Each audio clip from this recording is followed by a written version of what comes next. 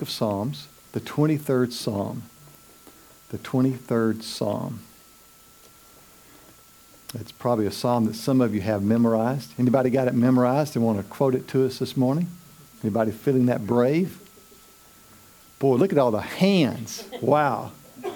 So many people want to. You know, the number one fear of people in America is speaking in public. Did you know that? Probably all of you believe that. So I won't call on anybody this morning to quote it from memory. But it's a great psalm to learn and to apply in your life. Psalm 23. The Lord is my shepherd. Hey, let's read this together. We can do this out loud. We won't be embarrassing, will it? Let's read this out loud together. And even if you have a different version, just read your version. It'll be okay. It works. The Lord is my shepherd. I shall not want. He makes me lie down in green pastures. He leads me beside quiet waters. He restores my soul. He guides me in paths of righteousness for his name's sake. Even though I walk through the valley of the shadow of death, I will fear no evil, for you are with me. Your rod and your staff, they comfort me. You prepare a table before me in the presence of my enemies. You anoint my head with oil. My cup overflows. Surely goodness and love will follow me all the days of my life, and I will dwell in the house of the Lord forever. That's a really good psalm, isn't it? Amen. You know, we tend to have that psalm read at funerals, and that's a good place to read the 23rd Psalm. But it's also a good psalm to teach from, to preach from. It's also a good psalm just to read every day to find the presence of the Lord. You know, God presents himself to us in many ways. One of the ways he presents himself is as our Father. Our Father. Now, some of you had great fathers growing up. Some of you had amazing fathers growing up. They were present in your life. They talked to you. They cared for you. They fed you. They clothed you. Played ball with you. All those things, whatever it was. Had tea parties, you know. Whatever it was for you. You had good fathers. Some of you had fathers that really weren't that good. They weren't really present in your life a lot. And then some of you didn't have fathers growing up. You maybe grew up with your mom or your grandma or your aunt or somebody, and you just didn't have a father present in your life. You know that 40% of teenagers today, that is people 20 and under, this generation, 40% are growing up without a father in the home. Did you know that? 40%. And so they don't have that father present. So when we talk in church about father, there's a whole generation that really doesn't understand what a good father is. They may understand what a really bad father is or an absent father, but they don't understand a good father. Well, God also presents himself as a shepherd. Now, that's a term we don't use much. How many of you have sheep at your house? Anybody? Anybody got sheep in the backyard? Yeah, I've got a squirrel and I got 2 chipmunks in my backyard. And I'm pretty sure there's a skunk somewhere because I smell him. I haven't seen him. And there's about 12 deer that wander through my yard every night about 4 in the morning. I don't know what they're looking for at 4 in the morning, but they come through. There's a herd of them, right? So there are critters in your yard, but sheep aren't one of them, right? And so we don't understand sheep because we don't have sheep in our yards. We don't know what a shepherd is anymore because we don't have shepherds in America like it talked about in the Bible. But in the Bible, a shepherd was a very important person to the sheep because without a shepherd, the sheep were lost. They wouldn't know where to go. Without a shepherd, the sheep would be attacked by wolves. There would be nobody to defend them off because here's the thing about sheep. Sheep are kind of dumb. They really are. They need somebody to lead them. They need somebody to show them where to go and when to eat, and how to eat, and where to drink, and where to lay down, and when to rest. They need somebody to tell them those things. And you know, we're just like sheep a lot of times. We need somebody to tell us when it's time to rest, don't we? Amen or oh me? The older you get, the more you realize how much rest you need, right? like you're a teenager, you sleep 5 hours a night, you're up, you're ready to go, and, you know, you're a 3-year-old and you never take a nap. What's up with that, right? Right? You try to get your 3-year-old to take a nap, they just won't do it. You get to be 29 like I am, and you look forward to a nap, right? Amen? Well, here's a psalm that's describing for us our Father in heaven in another term called a shepherd, someone who wants to guide sheep that sometimes don't know what's best for them. And that's the way sheep are sometimes. So let's take this and look at it. It says, the Lord is my shepherd. Janice, the Lord is my shepherd. He's not your shepherd. I'm sorry. He's yours? How do you know? I know. You know? How do you know? Born again. Born again, that's right. You've chosen him to be your shepherd. That's right. We talked about that last week. When you say yes to Jesus, you're saying yes to Jesus being a shepherd in your life, to someone who guides you. The Lord is my shepherd. I shall not want. Now, a good shepherd would guide the sheep to places to eat and places to drink, so they didn't have any lack. They didn't need anything. And if we'll trust our shepherd, Jesus, if we trust our shepherd in our life, he will make sure that we won't have want of anything. Now, there may be things that we would like to have, right? And this time of year, we all have our Christmas list, right? I've got a Lamborghini on my Christmas list. Bright red with black racing stripes down the middle of it, with a 20-speed transmission, right? I just want to go through all of them. Skip this 3-speed, 4-speed, 5. Give me 20. No. Dwayne, you'd like that, wouldn't you? Yeah. I'll let you drive mine sometime when I get it. That a deal? We all have a Christmas list. Do what? Not to hold his breath. That's true. That is true. We all have a Christmas list in our lives. But God gives us the things we really need in our lives. Isn't that great? Our shepherd gives us what we need. He said, he makes me lie down in green pastures. He makes me lie down in green pastures. He doesn't suggest it. He makes me lie, because he knows we need to rest. You know, when God created the heavens and the earth, he created them in 6 days, and on the 7th day, he did what? He rested, right? We all need a day of rest. All of us. And sometimes during the day, you need a moment of rest.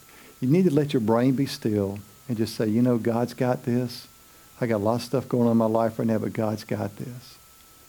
And that's what it means to rest. That's what it means when God says, he makes me lay down in green pastures. He says, Jim, just let it go for a minute. Let it go. Quit worrying about all these things for just a moment. Let me have this. What does it say in the Bible? It says, casting all your cares upon him because he cares for us. He cares for you, right? That's what the scripture says. So there are times during the day when you are about to pull the last hair out of your head, right? See, Melinda's already done it. I was going to say, I don't get that problem. Too many teenagers, right? Plugging them out. God just says, just hand it to me for 5 minutes. Can you just hand it to me for 5 minutes and you just rest? That's what he's trying to say. He makes me lie down in green pastures. He leads me beside quiet waters. Do you know what happens if a sheep falls in a stream? It drowns. Why? The what? The wool, right. Sheep, if you don't know anything about sheep, they've got wool on them, right? Do you know what you do with wool? Do what? Make sweaters, that's right. And so and socks, right? And blankets. So think about a sweater. It's made of wool. Think about putting it in a bathtub or a sink and getting it wet and a washing machine and then picking it up. What does it feel like? It's heavy, right? So think about a sheep with all that wool on it falling in the water. Yes, they are. And so they get heavy. They can't get themselves out. And so it says he leads them beside still waters, quiet waters. In other words, a small pond. So if they do fall in, then they can get swept downstream. The shepherd can come with his staff and pull them out. And we'll get to that in a minute. He restores my soul. Have you ever been upset over anything in your life? Anybody been upset this week? Okay. 3 of you. The rest of you are lying. Okay. Sometimes we just need our soul restored. I love how the psalmist, in many places, he says, "Oh, my soul, oh, my soul, oh, my soul, why are you so downcast? Why are you so upset? Why are you so distraught?" He goes on talking about his soul being distraught. And God wants to come in and restore our soul. You know, a lot of times you can get sideways in marriage with your husband or your wife. You get ill toward one another about something. And really, the bottom line probably is your soul has been stirred up and you take it out on your spouse. We tend to do that, don't we? We tend to take it out on the people closest to us. We take it out on the husband or the wife or the kids or the dog or the cat. Cat's smart enough to go hide. Dog just stands there licking and, "Oh, hit me again, hit me again." Don't get me started on dogs and cats. But God wants to restore our soul. Because he knows without that, we're going to be irritable and ornery. We're not going to be a good witness of who he is in our lives if our soul hasn't been restored. How does God restore our soul? We just simply pour it out to him. Just tell him everything. He already knows it anyway. Just tell him everything. This is what's going on in my life. This is how I feel. This is what I think. You just say anything you want to God. He's not mad. He's just going to listen. Okay. And eventually, after you've told him all that stuff, right, and gotten it all out, you'll hear him say something to you like, "Okay, I got this. Okay, it's going to be okay." He comes in and restores our soul. He guides me in paths of righteousness for his name's sake. A shepherd is not going to take you down the wrong path. The Bible says there's 2 paths. There's the broad path that leads to destruction, and the narrow path that leads to life, eternal life. Right? There's a broad path that leads to destruction, evil, bad things, and there's a narrow path that leads to everlasting life and good things in your life. The shepherd is not going to lead you down a bad path. So if bad things are happening and you're creating bad things in your own life, you're on the wrong path. Or you're following the wrong shepherd. Yes. You know, God wants us to stay on the narrow path. He wants the best for us. A shepherd wants the best for his sheep. Why would a shepherd say, "Hey, let's go down this bad path and do some bad things and hurt some people and hurt ourselves and hurt others"? A shepherd's not going to do that. Jesus is not going to do that in your life. He's going to say, "This is the best place. This is the best path. Follow me." Why? For his name's sake. His name is written on our hearts, the Bible says. And we call ourselves Christians, which means we're a follower of Christ. Jesus is not going to lead us down a bad path and everybody say, "Well, look what Jesus did to you. He led you down a bad path." It's for his name's sake that he leads us in paths of righteousness. That is right living, right relationships. So Jesus wants to lead us in a path that leads to right living and right relationship with him. Even though I walk through the valley of the shadow of death. Now, we often get confused on that valley of the shadow of death. It's not really a great translation. Even though I walk through the valley of the shadow of death. A better translation would be the darkest valley that I can walk through. So take death out of the equation for just a minute. It's not talking about death here. It's talking about walking through a dark valley. I know some of your stories. Some of you have been through a dark valley since I've known you. Haven't you? Some of you have been through valleys that are darker than others. Right?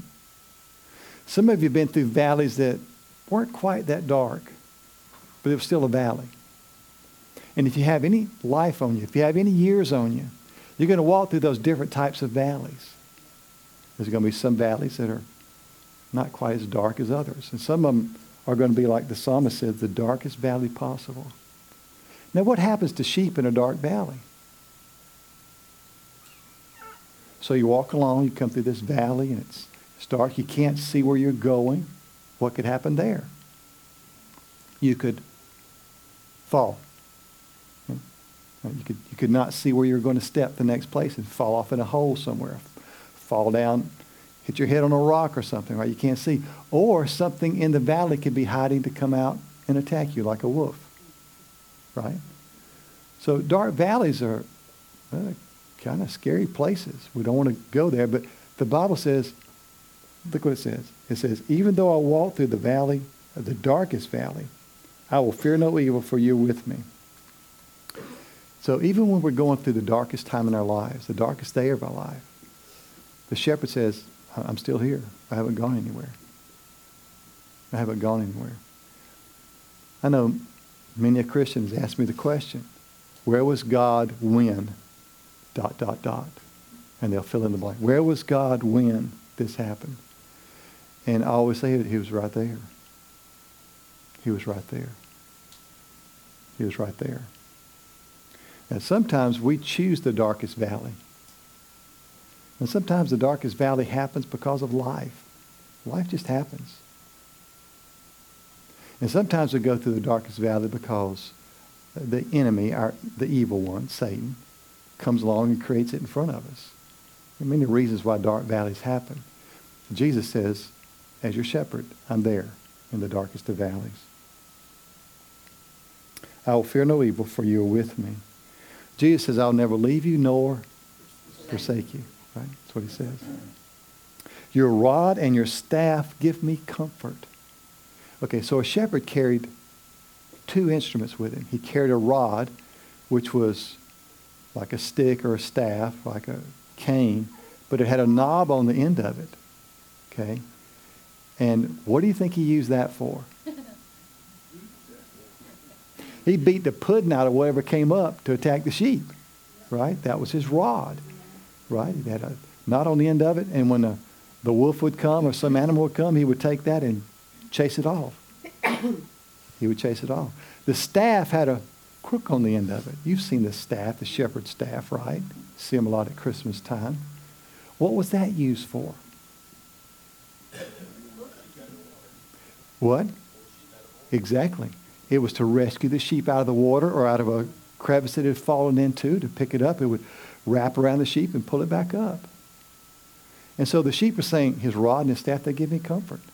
I know what the psalmist is saying. I know that if I fall down a hole, Jesus is going to come rescue me. We know the story of Jesus telling the parable of the shepherd who left the 99 sheep with somebody else to watch them and went and found the one sheep. And came back rejoicing, put it on his shoulders and came back and said, I found my sheep, I found my sheep. That's how much God loves us. That's how much Jesus wants us to be found and not be hurt. He rescues us. And it says right in the Psalm, it makes me happy to know that no matter what valley I'm going through, if I fall in a hole, Jesus has got the ability to pull me out of that hole. If someone attacks me, Jesus is going to use that rod to attack them. It gives me great comfort. You prepare a table before me in the presence of my enemies. Now, what in the world is that about? How many of you, after you've had a fight with somebody, right, want to sit down and have a meal with them? Come on now. How many of you really want to do that? You want to get out of the way. You want to leave them alone. You want them to leave you alone, right? You want them to go somewhere, right? Sometimes it's not nice where you want them to go. Come on. Be honest. Be honest. But the Bible says you prepare a table before me in the presence of my enemies. In other words, the shepherd prepares a meal and everybody sits down on the ground and eats the meal. All the sheep, get the picture. They're sitting down eating, so to speak. And all the wolves are around. And God says, I got this. I'm going to prepare a meal in the presence of your enemies. The people that want to attack you, I'm just going to give you a meal. They're going to sit outside and watch. Right? They're not going to be able to bother you. You're going to be able to eat this meal in peace. They're not going to harass you. They're going to call you names. Right? He prepares a table before me in the presence of my enemies. That's just beautiful. It's beautiful. He feeds us in the presence of those who want to kill us. You anoint my head with oil, my cup overflows. Now, what does it mean to anoint someone's head with oil, a sheep in particular? Anybody read that this week? No? So, you know, dogs get fleas, right? And when a dog gets a flea, what does it do? Right? Scratches, right? And it's got 4 legs, and it can scratch all over its head, right? When a cat gets a flea, what does it do?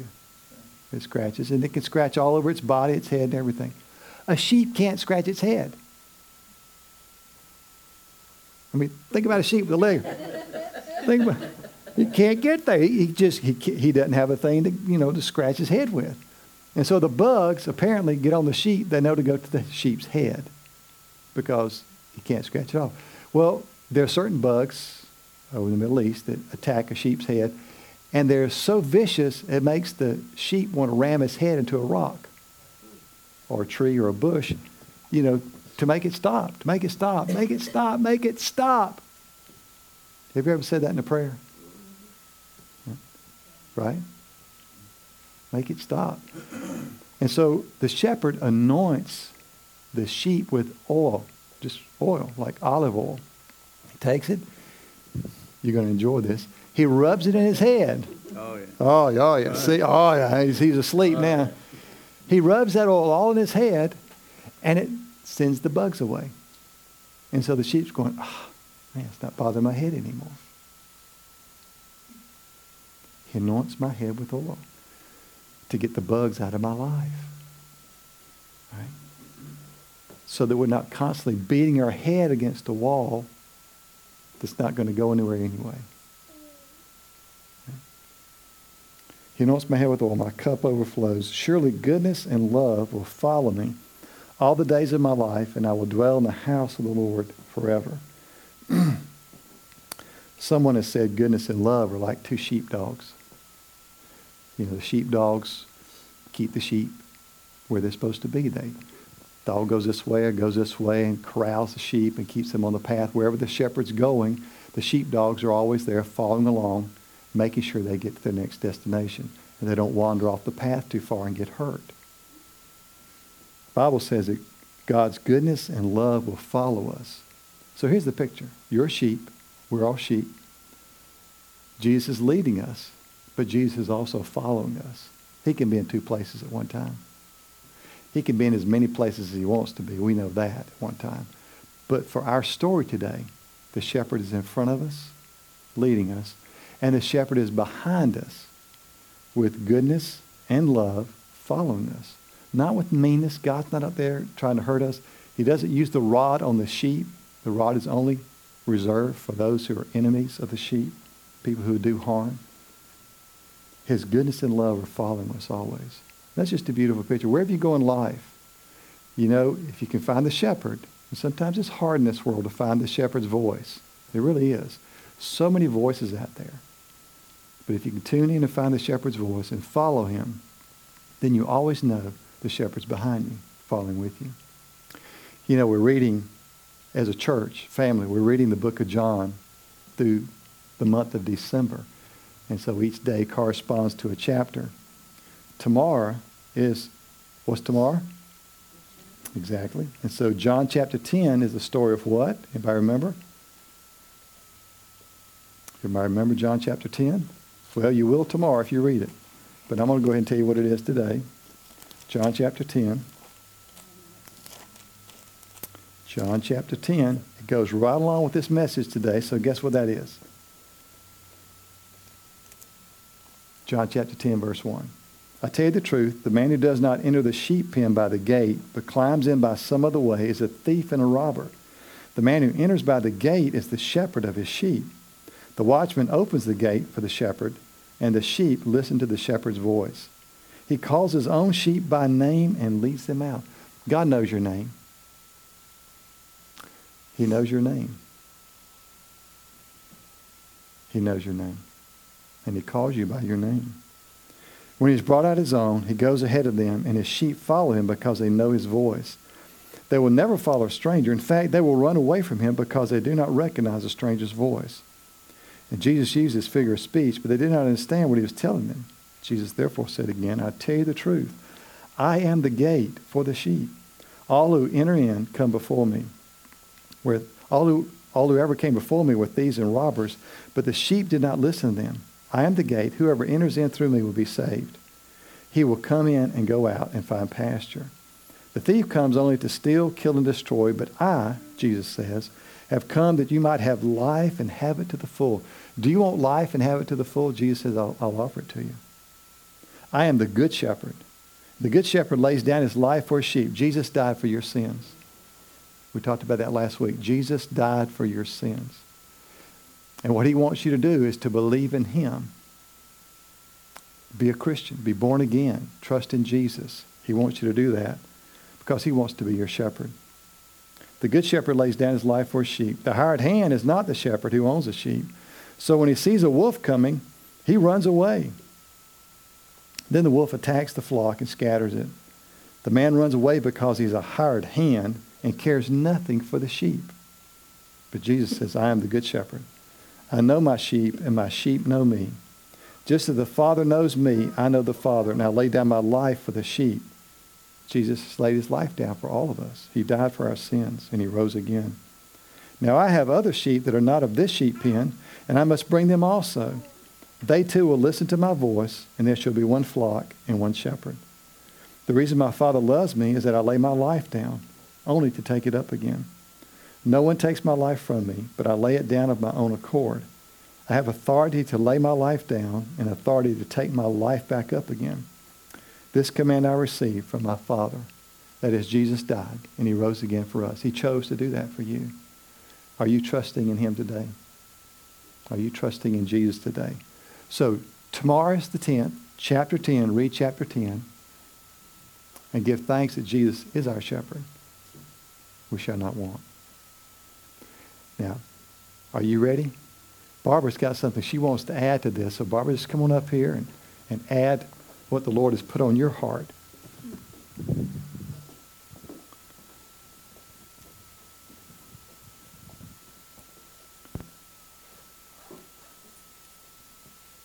Thanks, Jim. I'm back there beaming because I was actually in Israel in March seeing shepherds leading their sheep and hearing their voices and how they each have their own call. And so it just comes to life, the words on the book, on the page. And last week I was in a concert and it just kind of pricked my heart. I wanted to share from this book. I think I've been able to share a lot from this book in the past year. And there's something about the announcement of the angels about the birth of Jesus that I wanted to share a couple of little things. The whole page, and you can come borrow it if you want to, but in one of these pictures, and I have a video at some point of a shepherd, leading in the foreground. This is what the cave looks like. They would stay at night in a cave. The sheep would go in there. So that's kind of a story later on. But 2 points I just wanted to read from this book. So excuse me while I take my glasses off and read it better. The book's name is, A Visual Guide to Biblical Events, Fascinating Insights into Where They Happened and Why They Happened. So it talks about in the village of Bethlehem, which is where where the angels came to them and Jesus was born, was well known for its grain fields. In most parts of Judea, the narrow valleys that wind between the mountains provide limited space for the field crops. So not so in the areas just east of Bethlehem. Here the valleys open up and widen, allowing farmers to plant acres of barley and wheat. While that precious grain was growing in the fields, the shepherds with their hungry flocks were required to keep their distance. But following the harvest, the shepherds were invited to bring their animals to the field to nose through the stubble in search of kernels that followed through the hands of the harvesters. In return, the flocks left behind deposits of manure that fertilized the soil in advance for the next planting season. Pretty cool. Shepherds tending their flocks in these fields received the remarkable announcement of the Messiah's birth. Why did the angels bring this announcement of the new king to the shepherds? And it talks a little bit about that, but I want to go to the better part of it. It talks about the angels could have appeared to shepherds who lived anywhere in the promised land. Why did they come to the shepherds watching the flocks in this particular field around Bethlehem? There was something very special about the fields east of Bethlehem, where they were used to raise a very unique set of animals. Historically, These fields were where the temple shepherds cared for the animals that were used for sacrifices in Jerusalem. That is powerful. Historically, and it's gone through the Jewish tradition. So in that case, we find the announcement of the angels taking on a new meaning. For the lambs over which the announcement of Jesus' birth was trumpeted, the lambs destined for the sacrifice at the temple were about to find their true purpose as the symbols of the Lamb of God. So powerful. Who would take away the sins of the world? No wonder these shepherds returned from the manger, praising God and glorifying him. They realized that the angels had come to announce the birth of Jesus to them in this field for a specific reason. So it's powerful. And I just had to share that to y'all because, yeah, it's cool.